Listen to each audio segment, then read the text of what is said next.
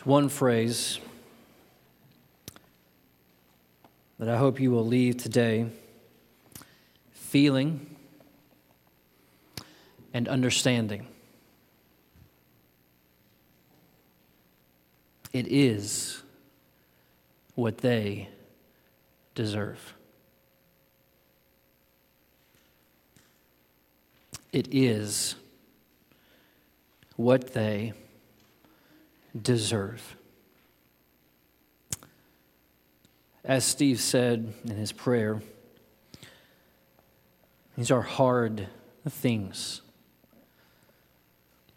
Potentially easier to understand, more difficult to bear. It is what they deserve. I'm going to spend the morning in Revelation chapter 16, showing how Revelation speaks to the wrath of God on those who give themselves to the worship of idols, both now and at the end of time. And at the main emphasis of this chapter for us today is to know that it is what they deserve. Let's pray. Heavenly Father, we come to open up your word, and we need your help. We need your help by your Spirit to understand it rightly. We need your help by your Spirit to grasp it and the weight of it, to feel it. We need your help to apply it and to live it. Would you help us in this way today? For your glory, for our joy. In Christ's name, amen. Well, we have not been in the book of Revelation for some time. We are getting back into the book of Revelation, jumping back into chapter 16. And as you've heard Marilyn read for us, wrath shows up multiple times in this section. Well, it's a nice soft introduction back into the book of Revelation.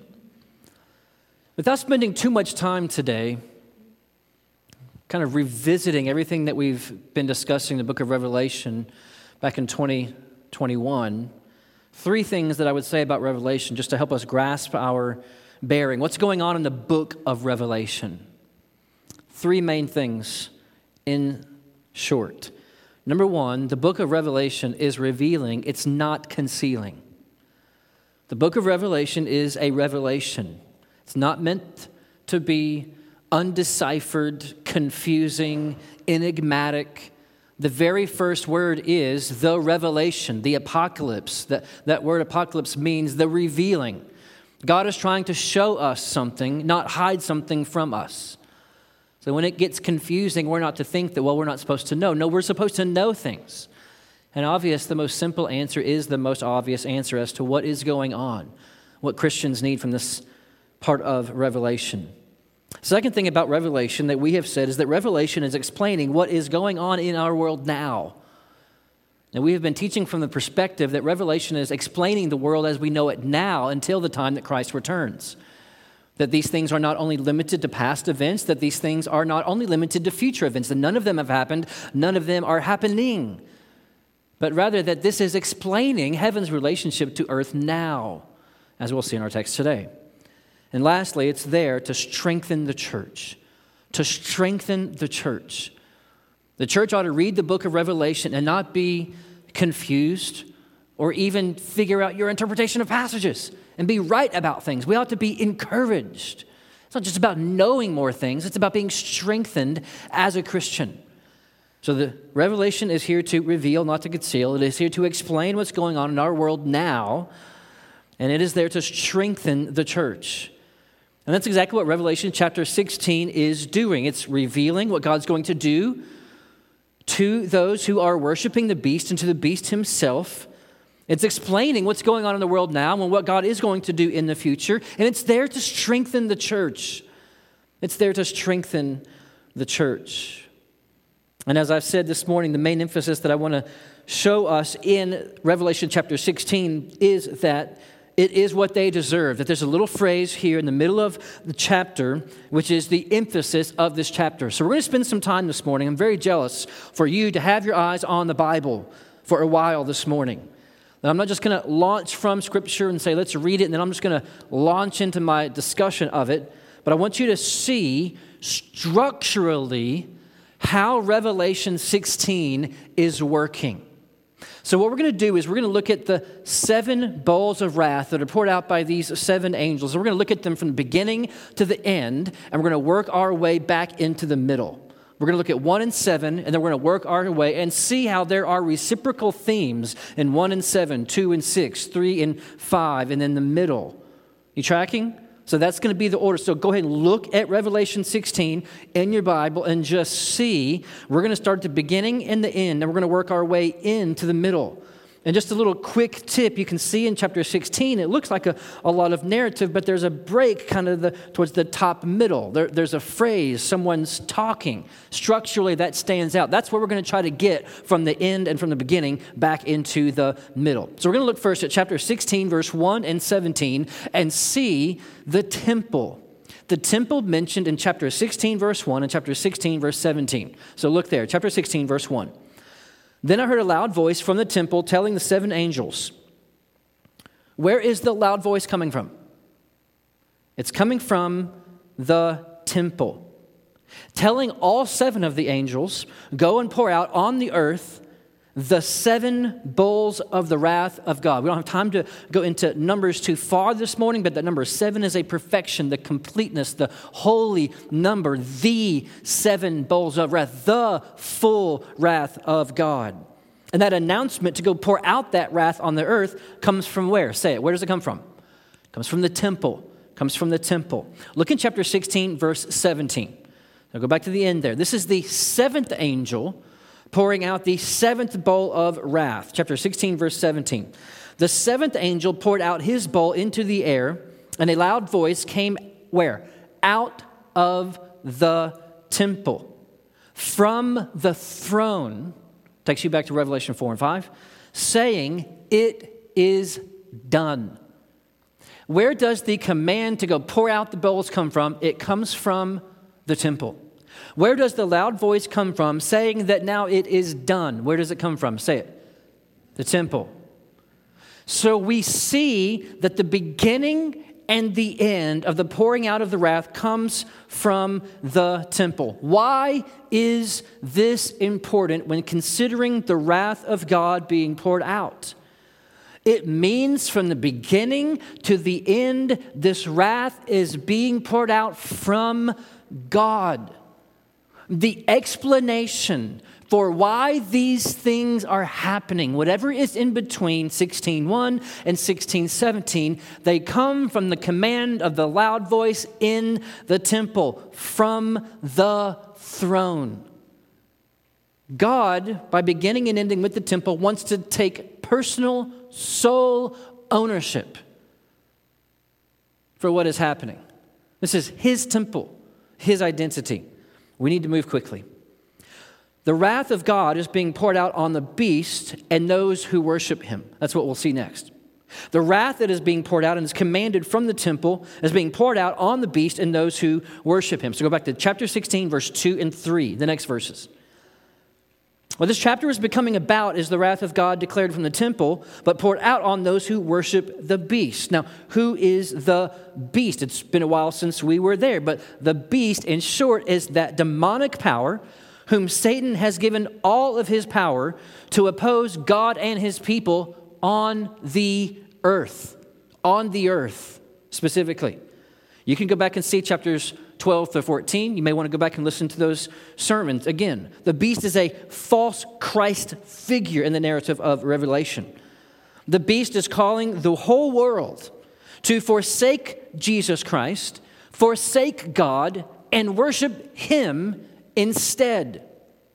Look what it says in chapter 16, verse 2. So the first angel went out and poured out his bowl on the earth, and harmful and painful sores came upon the people who bore the mark of the beast and worshipped its image.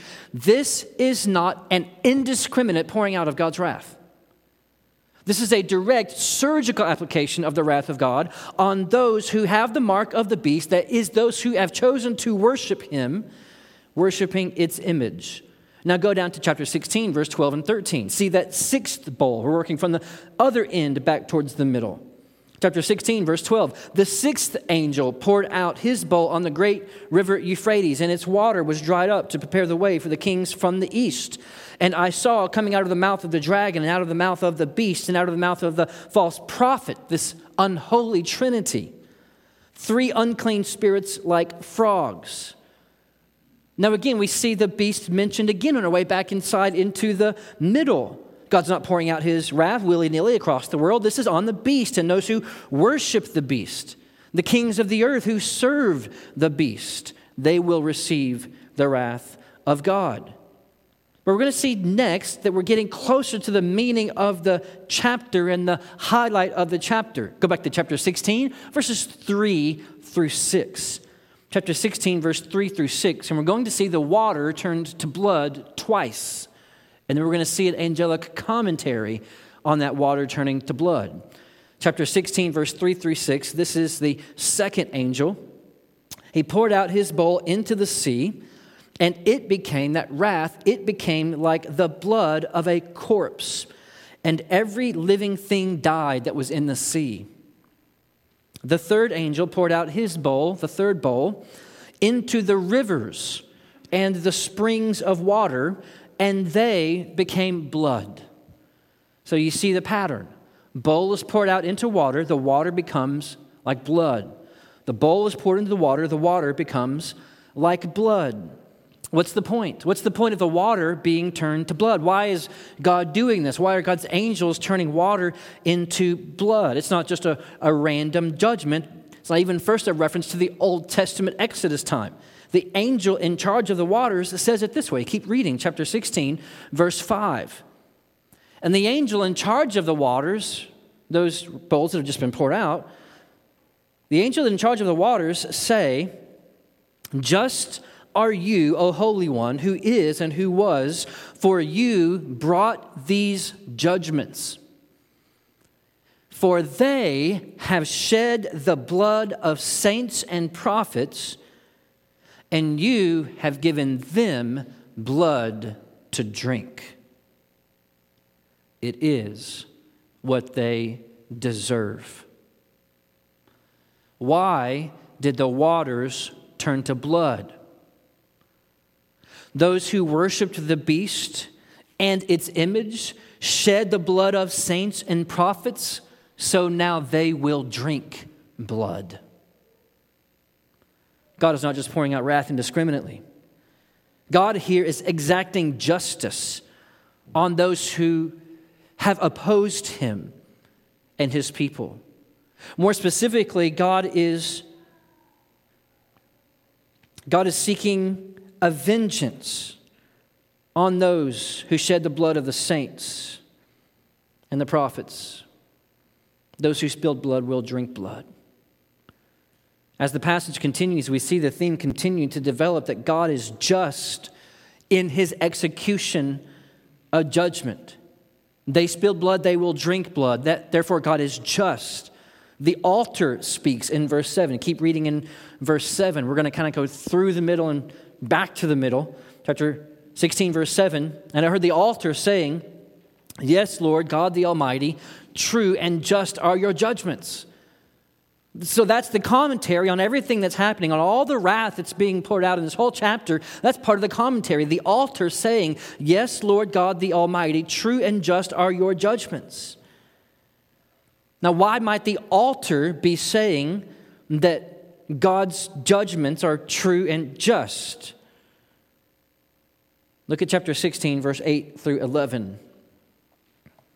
Chapter 16, verse 8 through 11. The fourth angel poured out his bowl on the sun, and it was allowed to scorch people with fire. They were scorched by the fierce heat, and they cursed the name of God, who had power over these plagues, they did not repent and give him glory. The fifth angel poured out his bowl on the throne of the beast, and its kingdom was plunged into darkness. People gnawed their tongues in anguish and cursed the God of heaven for their pain and sores. They did not repent of their deeds. So you see the pattern. Around and after the speeches, the altar says God's judgments are true and just. But when those who encountered and received the wrath of God, they cursed God and did not repent. And then again, they cursed God and did not repent.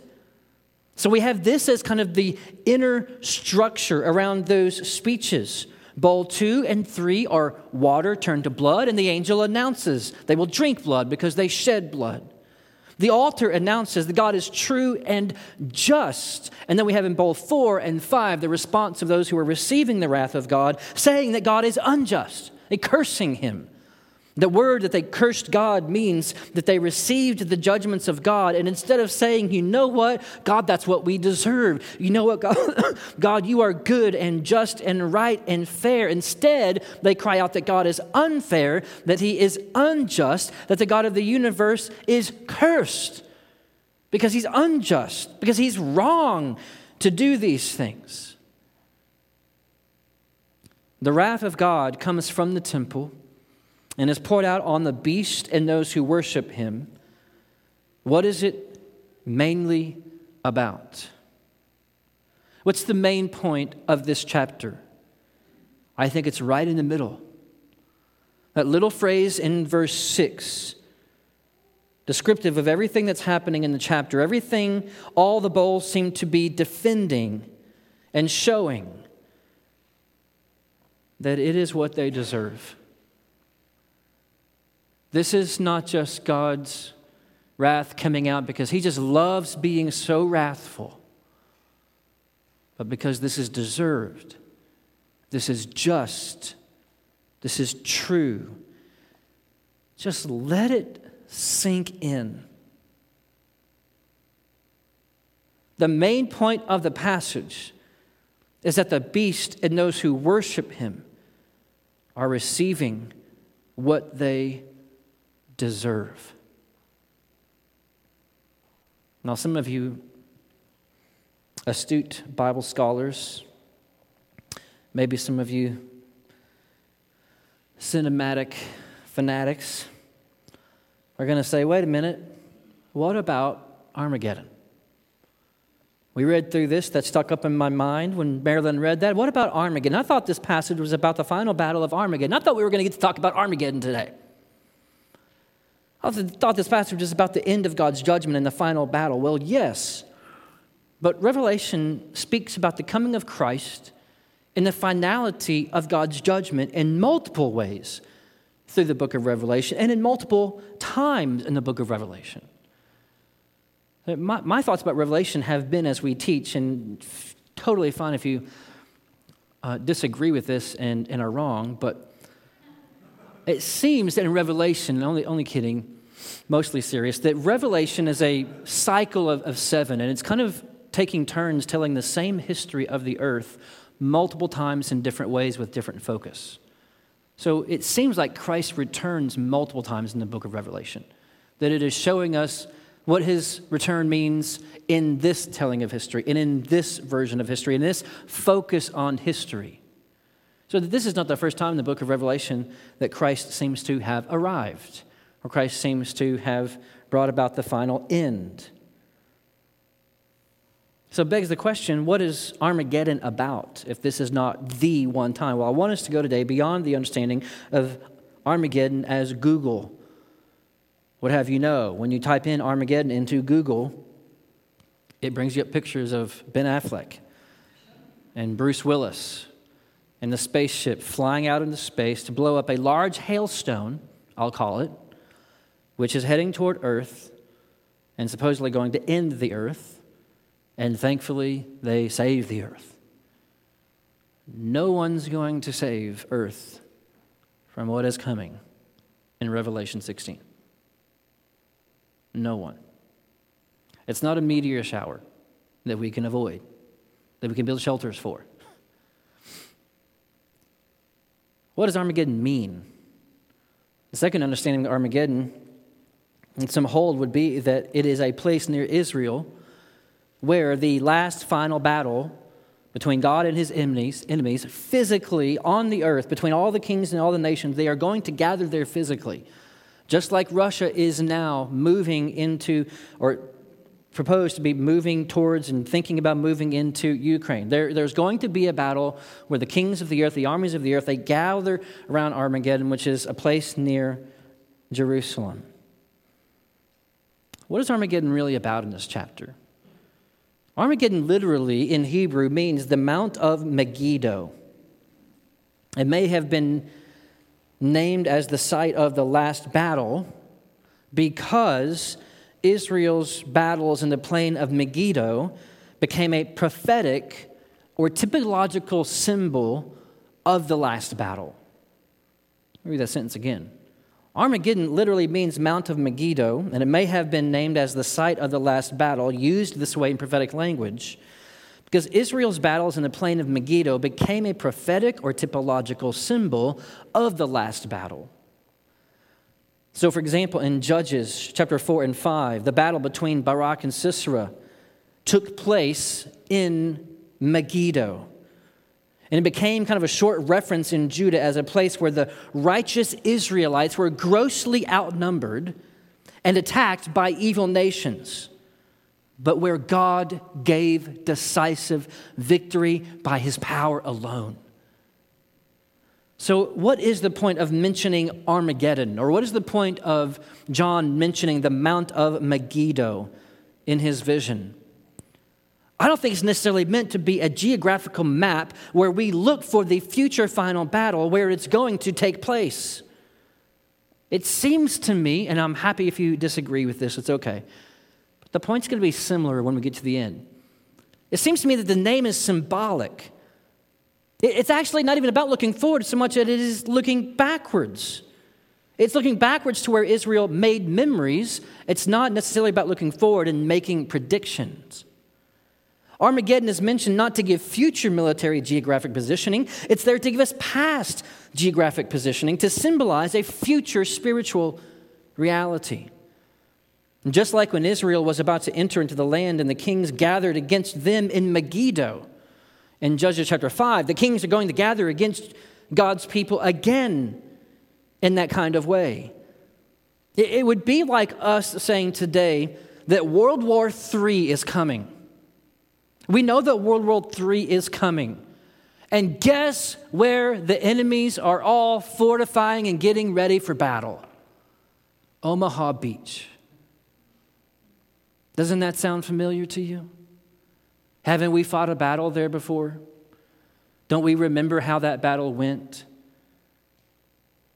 Armageddon, the Mount of Megiddo, has a memory for Israel, at least before if it does have a future prediction in mind.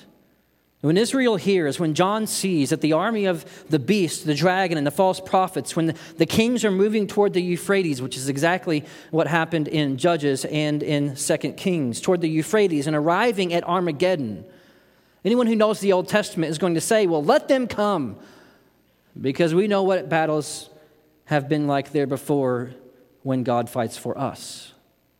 The emphasis seems to be on the spiritual rather than the physical, geographical positioning for John. Look in chapter 16, verse 12. The sixth angel poured out his bowl on the great Euphrates, and its water was dried up to prepare the way for the kings of the east.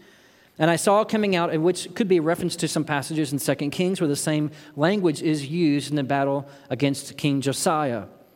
And I saw coming out of the mouth of the dragon and out of the mouth of the beast and out of the mouth of the false prophet 3 unclean spirits like frogs. So from that unholy trinity, unclean spirits, demonic spirits are coming out. Verse 14, for they are demonic spirits performing signs, getting people to believe them by performing signs, who go abroad to the kings of the whole world to assemble them for battle on the great day of the Almighty. And where did they assemble? They assembled them, verse 16, at that place that in Hebrew is called Armageddon. So that dragon from chapter 12 and the beast from chapter 13, that false prophet, Out of their mouths are coming unclean spirits. And what are these unclean spirits seeking to accomplish? They're swooning the kings of the whole world to come against God and his people. The whole world, verse 14, is going to assemble at Armageddon.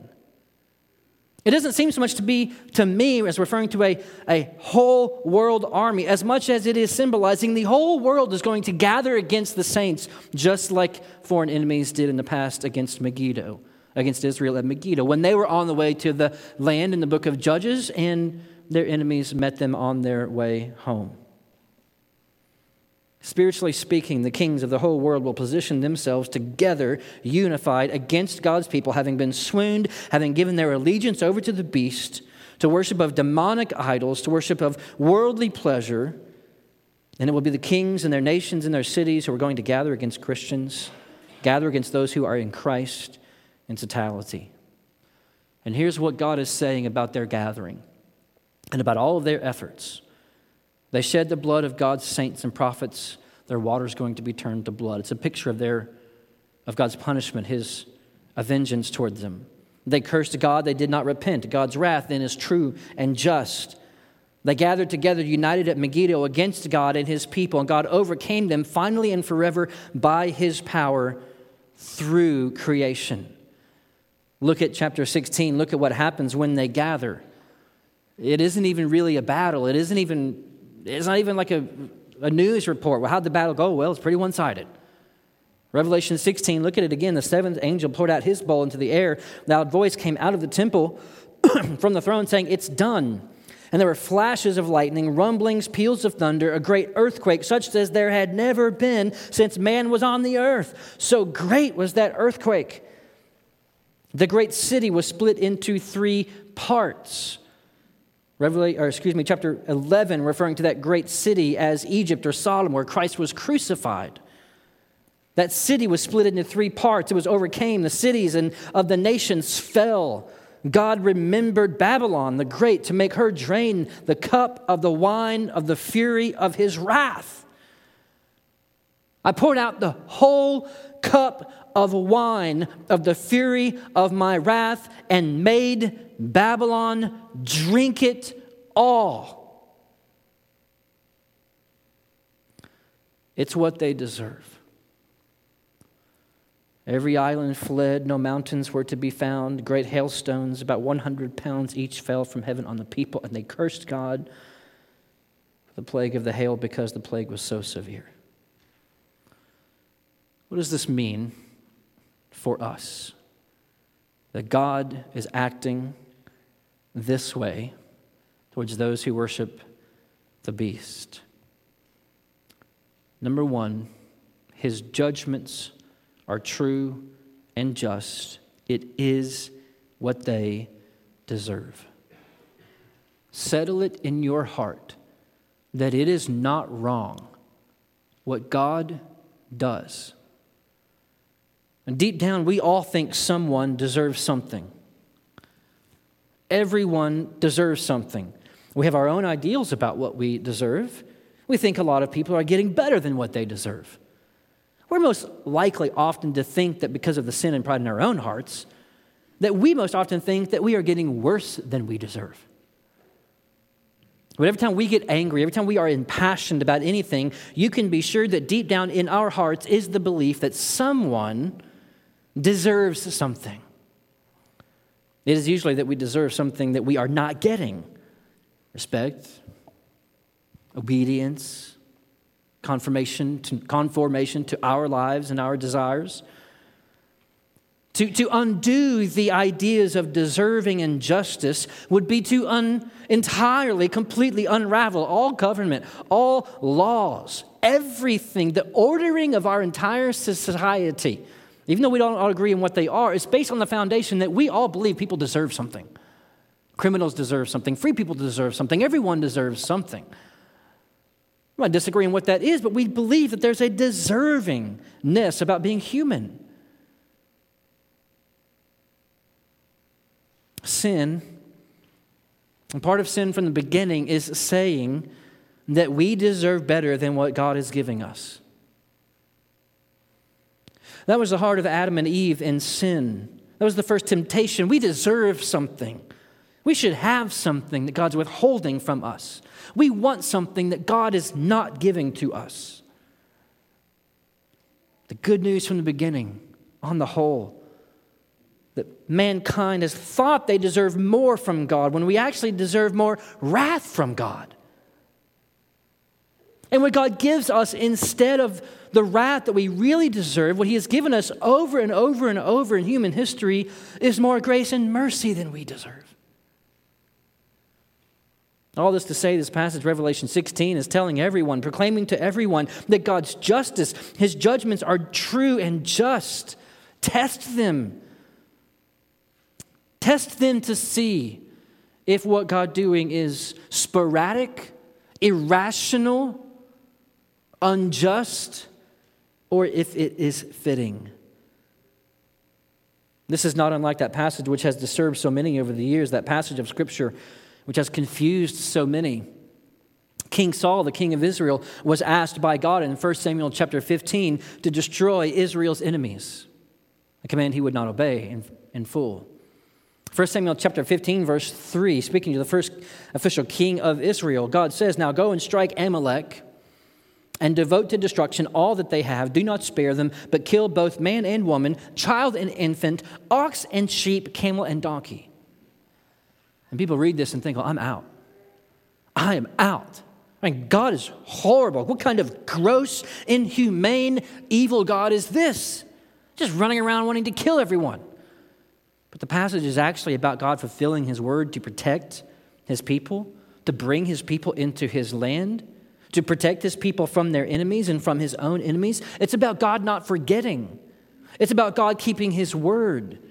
Just one verse before that command to Saul, it says this in 1 Samuel 15:2, "Thus says the Lord of hosts, I have noted what Amalek did to Israel in opposing them on the way when they came up out of Egypt." Does that sound familiar? God's people on the way home to the land and the place that God has given him, and their enemies gathering in their way. And God saying, "I will get you home.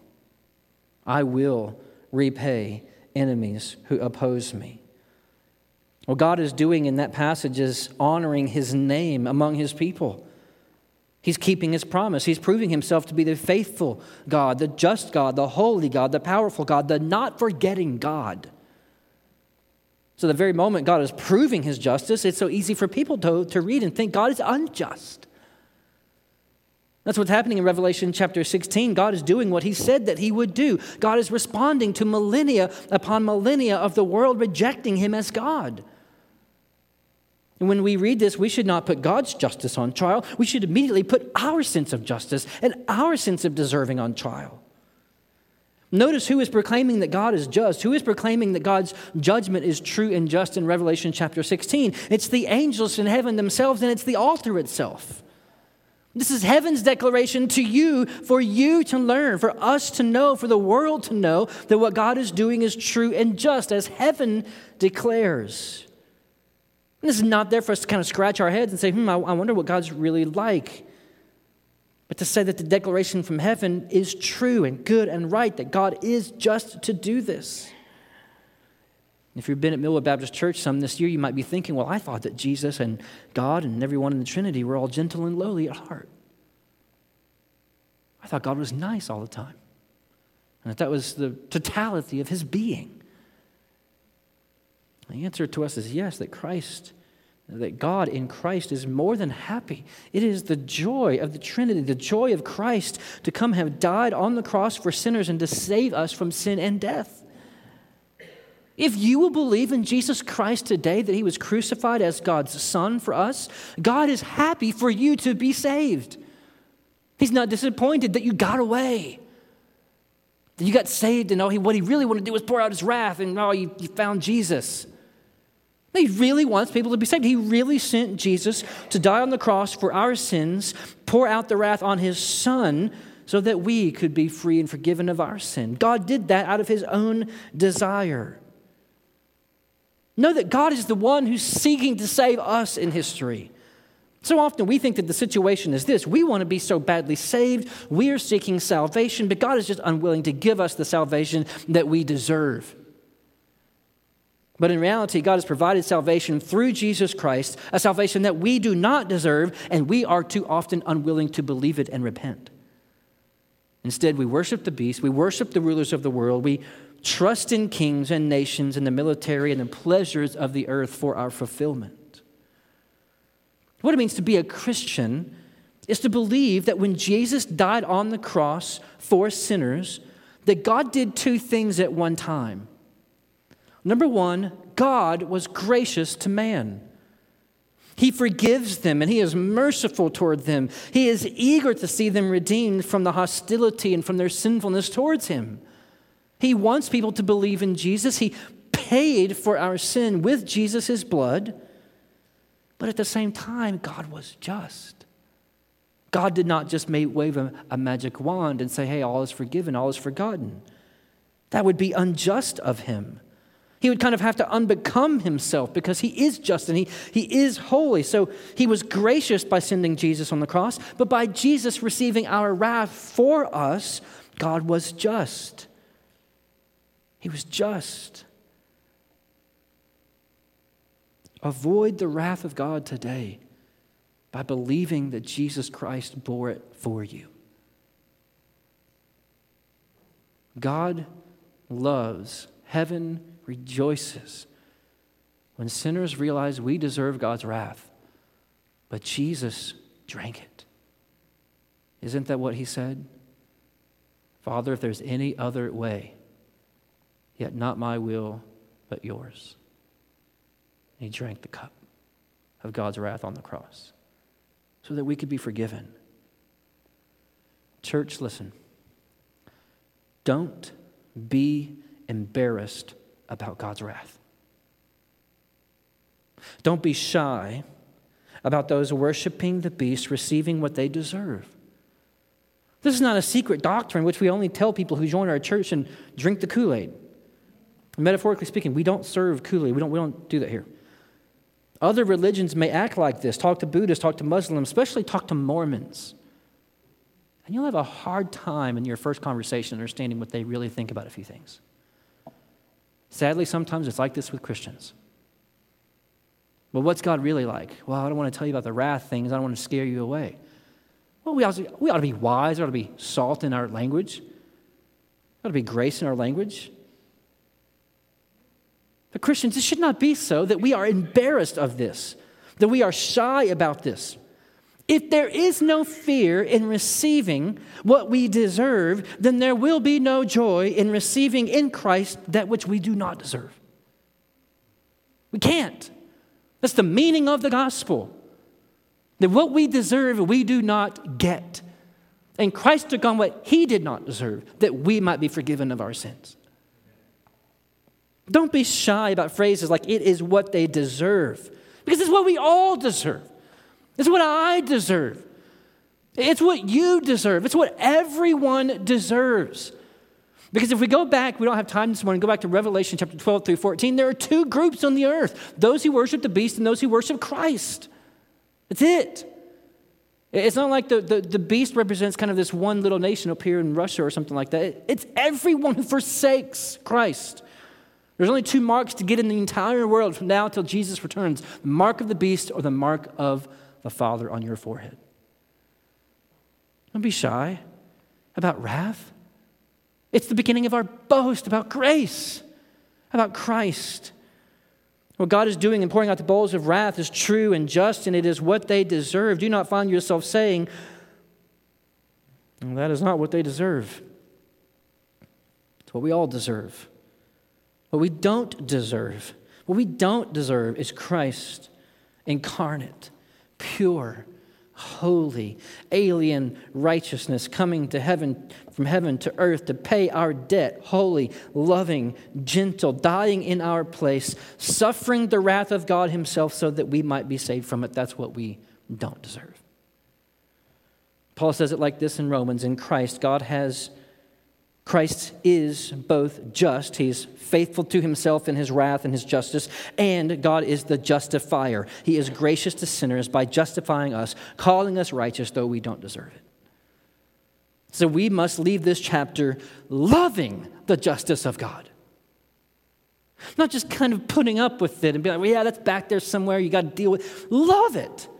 Be excited that God is going to glorify himself by exacting his justice on the earth. And be all the more attuned, to be all the more grateful, and be all the more vocal in evangelism about Jesus bearing the wrath for us. Go back in your Bibles to Revelation chapter 6. This passage is showing us that God is true and just. This is what they deserve. They cursed God. They spilled the blood of saints and prophets.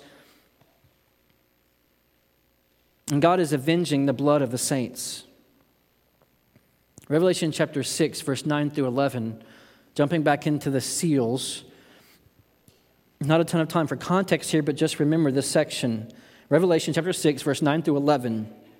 When he opened the fifth seal, I saw under the altar, which shows back up in our passage again, I saw under the altar the souls of those who had been slain for the word of God. Sounds familiar? Same group of people.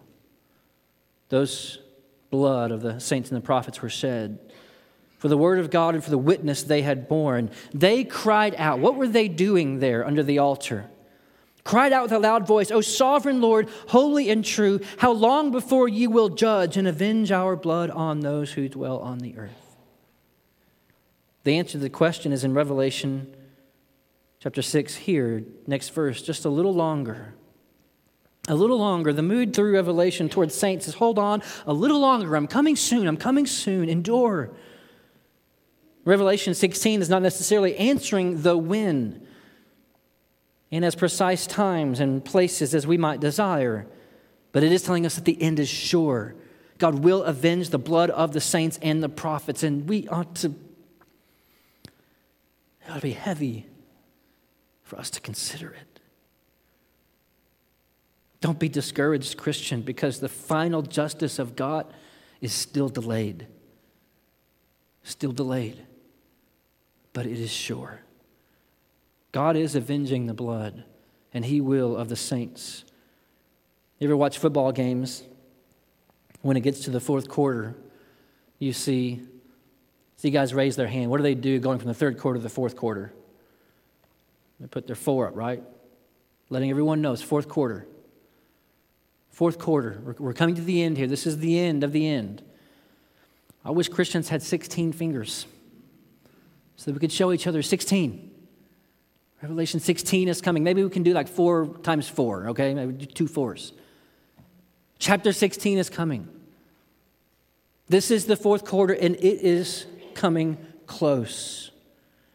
God is going to avenge the enemies of the church. And God is opposing pride and idolatry. Go with me in your Bibles to chapter 13, verse 3 through 4. God bringing about his wrath on the beast and those who worship the beast. If you go back to Revelation chapter 3, verse 13 through 14, our introduction to the beast, we see that those people who bow down to the beast, who worshiped him, who has the dragon's power, so we've got the spiritual dragon with the beast who's interacting with men on earth. Revelation 13, verse 3 through 4, they worshiped the dragon, for he had given his authority to the beast. And they worshiped the beast. Here's what they said when they worshiped the beast. Who is like the beast? Who can fight against it? Revelation 16 is saying, who is like the beast? Who is like the beast? No. Who's like Yahweh? Who is like God of the heavens and the earth? Who, when he goes to battle, uses the sun? Who shakes the earth under the feet of his enemies to overcome them? Who is like the beast? Revelation 16, God is saying there is no one like God by overcoming the beast and those who worship him. Go back to our chapter 16, verse 15. We see a little interlude there.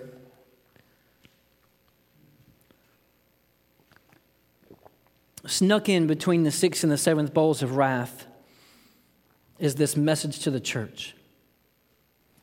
Although it's not secret, this is kind of like I kind of feel like this is kind of a clandestine note slipped from one passing soldier to his comrade who's in prison. And the comrade opens the note and says, we're coming soon. We're coming soon. Just wait a little longer. We're coming soon. And Jesus says in chapter 16, verse 15, he speaks directly to the church out of the seven bowls being poured out right before the very end, right as the army is gathering at Armageddon, which we actually sang in our song this morning, a phrase. When the enemies are gathered, when they're there together, Jesus says, behold, I'm coming like a thief. I'm coming like a thief. I'm going to come quickly and suddenly and swiftly. There will be no rearranging the battlefield at Armageddon. There will be no more chances to repent. There will be no more second thoughts. He will be here in an instant, and it will be decisive for eternity. This is the gospel of the church and a warning to the lost. Jesus is returning to earth, a sudden and soon return. This is the gospel. We don't have to go from this passage trying to find our gospel application. This is the gospel. As surely as Jesus was God and born of a virgin, as surely as Jesus lived a sinless life and died on the cross, as surely as Jesus rose from the dead on the third day, and as surely as Jesus ascended to sit at the right hand of God, surely Jesus is coming again. That's the gospel. That we aren't left here to doom and wrath along with those who worship the beast. The gospel is not just that Jesus died for our sins. And there's kind of the extra doctrine. There's that eschatology. There's that revelation stuff about Jesus coming back one day. And everyone has different opinions about that. You might think this and you might think that. It's the gospel. It is the gospel itself that he is coming back. Surely, suddenly, swiftly. What he is going to do when he comes is spoken of in greater detail in the chapters to come. But it is the gospel that he is coming as King of kings and Lord of lords with a sword in his mouth.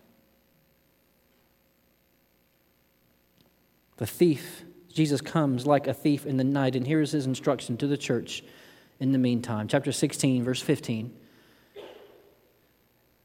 Behold, I'm coming like a thief. Blessed is the one who stays awake. Stay awake. Don't go to sleep while God's pouring out his wrath on those who worship the beast in time until the end. Right now, Russia is poised to invade Ukraine. I might have mentioned this already. I've been waking up every day the last week. Just first thing I do is Google Russia the last few mornings. I want to see what's going on, what's the news this hour. An invasion seems imminent, but with Putin, you never know. I think about what it's like to be in the Oval Office or to be in the cabinet, the stream of news that's constantly coming in. That even while our president sleeps, even while our generals take a nap at night, in between strategizing and thinking about making war plans, and someone's always watching. We're awake. As Americans, at least that's our hope right now, that we're awake as a nation as to what's going on in the world. Jesus is telling us, I'm coming like a thief. Stay awake. Don't go to sleep at night. Stay awake and watch.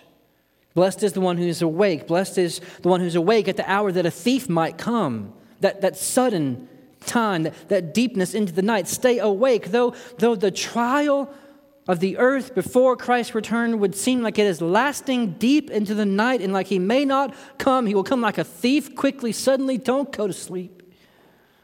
Don't go to sleep on Christ.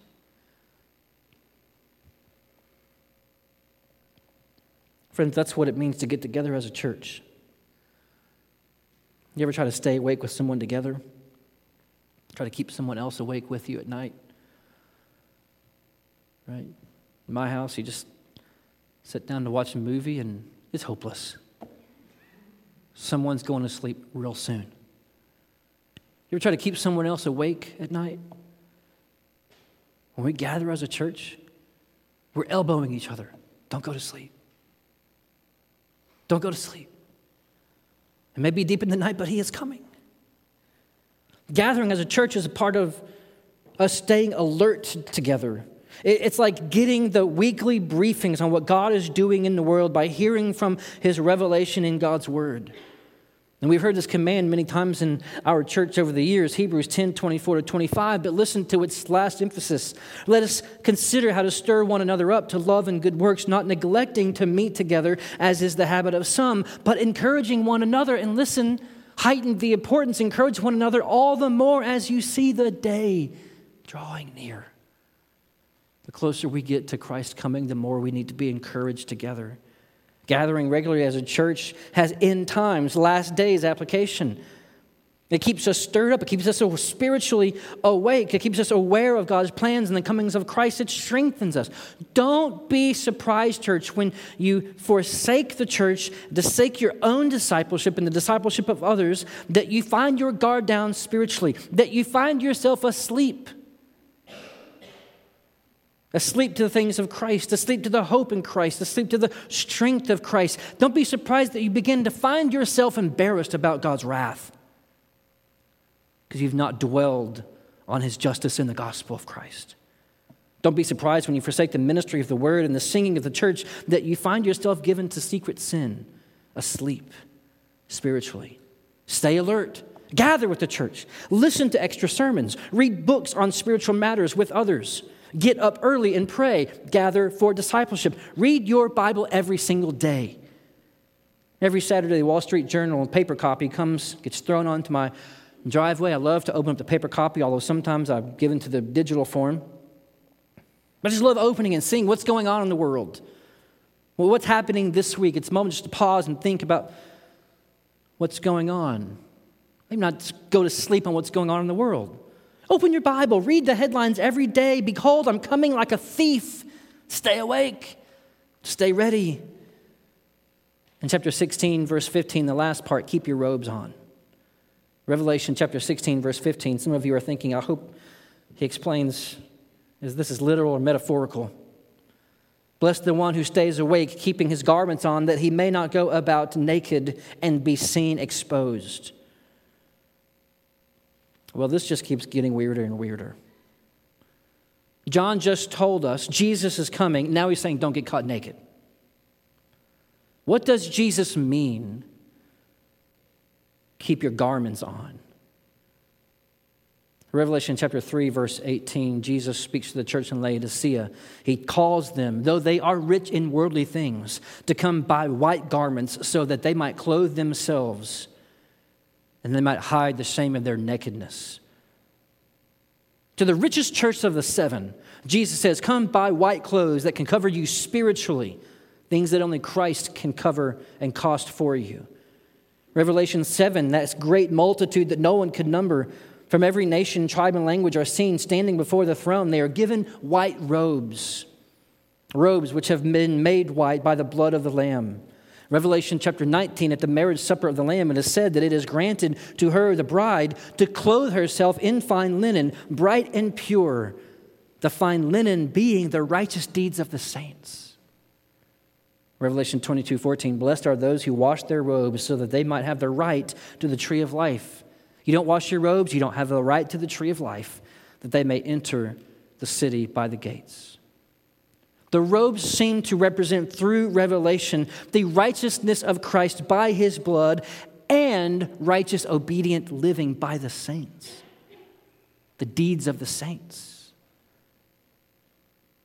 Christ's righteousness, by which they are able to enter and eat the tree of life, by the way that they're to be covered.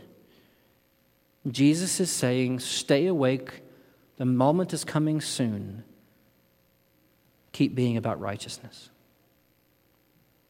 Keep putting on righteousness every day. Keep pursuing righteousness. Do not be given to the worship of the beast, not by the proclamation of your mouth or by the living of your life. Don't let yourself be found in secret sin, financial sin, sexual sin, relationship sin, substance sin, anger sin. Like it says in Colossians, take all these things off.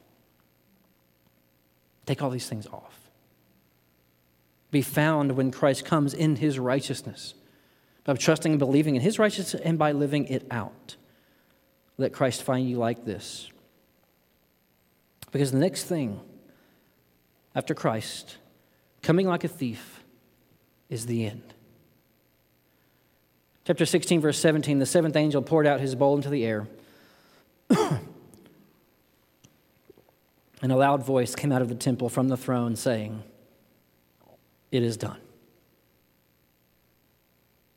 Flashes of lightning, peals of thunder, earthquake, such as never been seen. The city was split, the nations fell. God remembered Babylon. No one's getting away. Babylon drinks the cup of the wine of the fury of his wrath.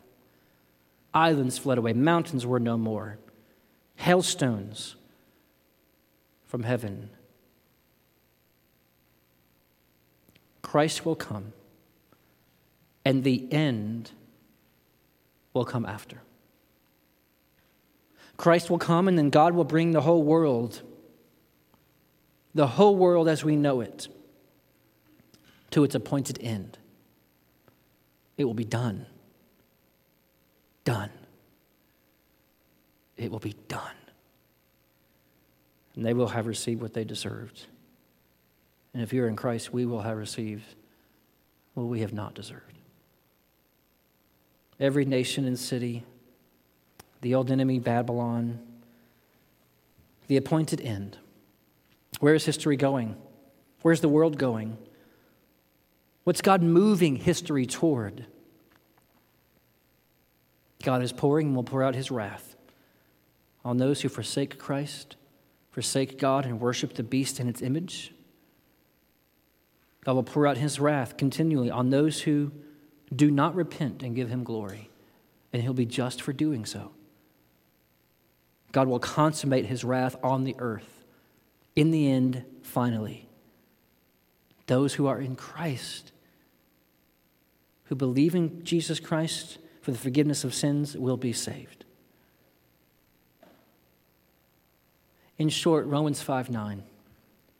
Since therefore we have now been justified by his blood, much more shall we be saved by him from the wrath of God. Believe in Jesus Christ, be saved from the wrath of God. Let's pray.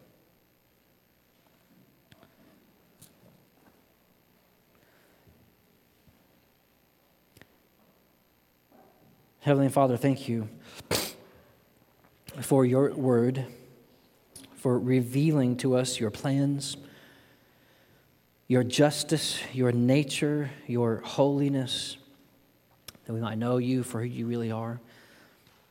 Help us to know us, ourselves as we really are.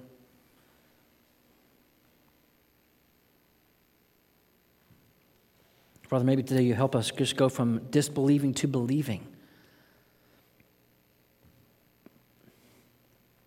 Maybe today by your Spirit and by your word you would help us wake up again. Be about righteousness, forsaking sin, looking forward to the day when Christ comes again and justice will finally and forever be accomplished.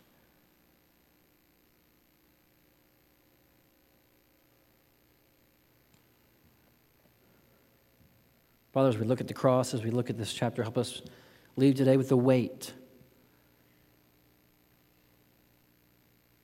of what it means to deserve wrath.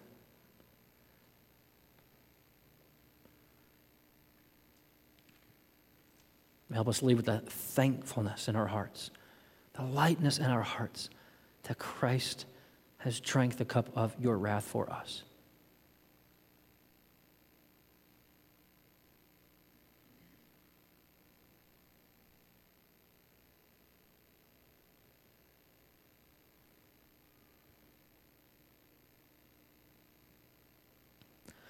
Father, thank you for time together as a church. May we be encouraged, strengthened here by this singing today, by this praying, by your word preached. We pray this in Jesus' name.